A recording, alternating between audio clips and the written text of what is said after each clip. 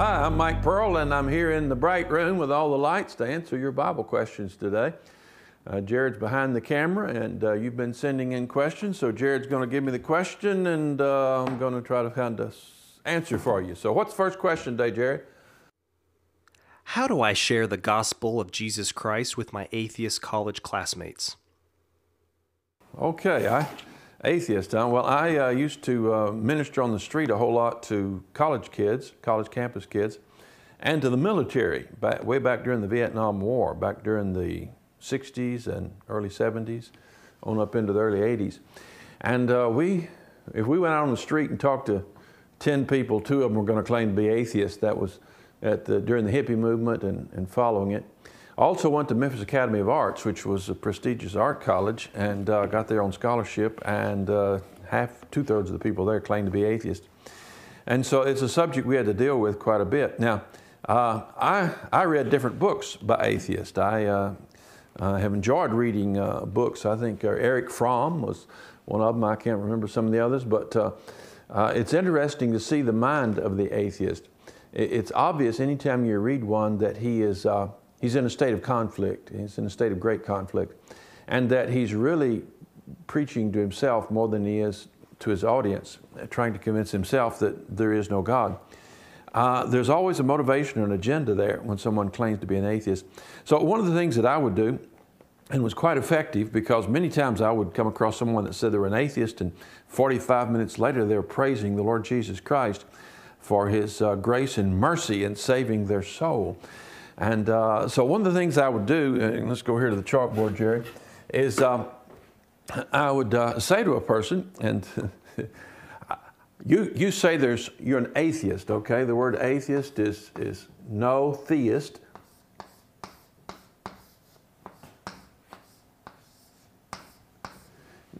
No God, no theist. Now, when a person claims that there's no God, what he's saying is that there's no God inside of him. There's no God in his knowledge, no God in his experience. But he's saying more than that. He's saying that there's no God in me. He's saying that there's no God 100 billion light years away. He's saying that there's no God anywhere in the solar system of the universe. That's a pretty big bite for someone to take. So I draw this circle right here, and I say, okay, this circle represents the sum total of your knowledge. And this circle represents the sum total of my knowledge. Okay? Now, this person's gone to Memphis State University. Okay, so there's some things you learned in the science department that I don't know. I'm a blank over here. I didn't learn that. So if you told me that there was a certain piece of equipment or machinery in a certain room, I couldn't dispute that because I've never been there. That's knowledge you hold, I don't hold. But I say right here, I have knowledge of God. And yet you're saying that I don't have any knowledge of God, that there is no God, that my knowledge is false. Now, I'm also saying that out here, way out here somewhere, many millions of light years away, is a throne on which God sits. And that He is omnipresent, He's everywhere, He's omnipotent, all-powerful, omniscient, all-knowing. I can't spell and write at the same time. God. And so I say that God is everywhere. He said He's not. Now, I ask him, how can you know that there's no God on the backside of Mars or the backside of the universe somewhere? How can you know there's no God? And his answer is, how can you know there is? Well, we got a stalemate there, right? How can I, with my limited knowledge, claim there's a God? But the question is, how can he, with his limited knowledge, claim there's not? Now, here's the way I know there's a God. I can't go out there, and I can't see what can't be seen. God's unseeable. And I can't give him any empirical evidence, something to touch, handle, and see, experiment that he can repeat, that there's a God. But what if I said that the God of the universe has penetrated my area of knowledge in revealing Himself to me?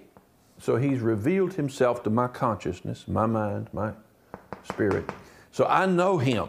I know Him not because I have all knowledge, but because what little knowledge I have, He's made Himself known in my experience.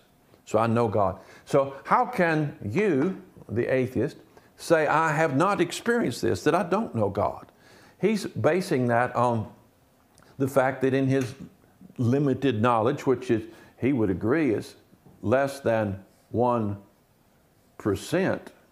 just as my knowledge would be minus 1%.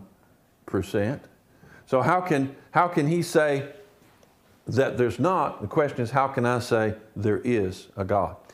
My answer is that the way God has revealed Himself to me is multiple facet. First of all, it's through nature itself. That is, when I walk through the woods and I find a wristwatch lying there, say I'm squirrel hunting, and I find a wristwatch lying on the ground, I don't pick it up and say, wow, if you give a hickory nut tree enough years, look what it'll produce, a piece of equipment that runs in sync with the universe. I don't say that. I don't say, well, look what the squirrels have done. I say, oh, some man has been here and lost his watch. In other words, that's testimony, even though I haven't seen the man, that's testimony that there has been a man, a human being with intelligence to have created this object right here. So when I come across an intelligent universe, I see an intelligent designer by that. So just plain reason, common sense would indicate a designer present in the universe. But beyond that, the God of this design has revealed Himself to me through a book which He inspired and produced. I can't talk and write at the same time. A book which He inspired and produced that speaks of Him. That book is the Bible. And the atheist will say, yeah, but there are many holy books in the world. That's true. And there are many books that claim to be from God. That's true. But this one particular book that I'm speaking of vindicates itself to be the book of God. It proves that it's what it claims to be. How does it do that? By doing something that's impossible, predicting the future. This book is full of prophecies that do what Nostradamus would only have wished he could have done, or Gene Dixon or Edgar Casey or somebody else. This book gives fine details of the future, 4,000 years ahead of time. Prophecies that you can test, clearly test. Go to your library, look it up, go to Israel, look at the areas where it spoke of Tyre and the destruction of Tyre. Go to Babylon, go to Rome, look at what the Bible said about Gaza, about Ashkelon, about Ashdod. Great details are given about events that will occur in the future. And some of those prophecies weren't fulfilled for 200 years. Some were fulfilled 1,000 years later. Some were fulfilled 3,000 years later. One great prophecy in Isaiah was only fulfilled in 1996. And it was a prophecy of Jews being taken from Ethiopia in airplanes and brought back to the land of Israel. That prophecy was fulfilled out of Isaiah just 15 years ago. So this book is a book of prophecy that proves that God wrote it. No one else could have written it but God. And so when I open this book and read it, it speaks to my spirit and to my intellect and convinces me that there's a God out there. And so having believed upon that God, having confidence in what that book says, I've experienced a psychological, emotional, soulish, spiritual transformation inside, which made me a new creature. It's given me an abundance of life. It's multiplied my humanity many times over by believing upon this God of this book. And it's made me a joyous and more righteous, more tolerable human being. Now, let me turn here in the Bible to a passage in Romans, if I can locate it right quick. This is not my Bible, and you know how hard it is to find something if you're not looking in your own Bible. I'm in Romans chapter 1, I think it is. Romans chapter 1, verse 28, found it. He said, and even as they did not like to retain God in their knowledge, God gave them over to a reprobate mind to do those things which are not convenient. So rejecting God is an act of spiritual suicide. Saying there is no God is damaging to the human soul. And he said they're filled then with unrighteousness. In other words, the atheist becomes filled with unrighteousness, filled with fornication. You know, if I were living in fornication and pornography and drunkenness and drugs, I'd deny there was a God too, so I could sleep at night, so I could enjoy my sin.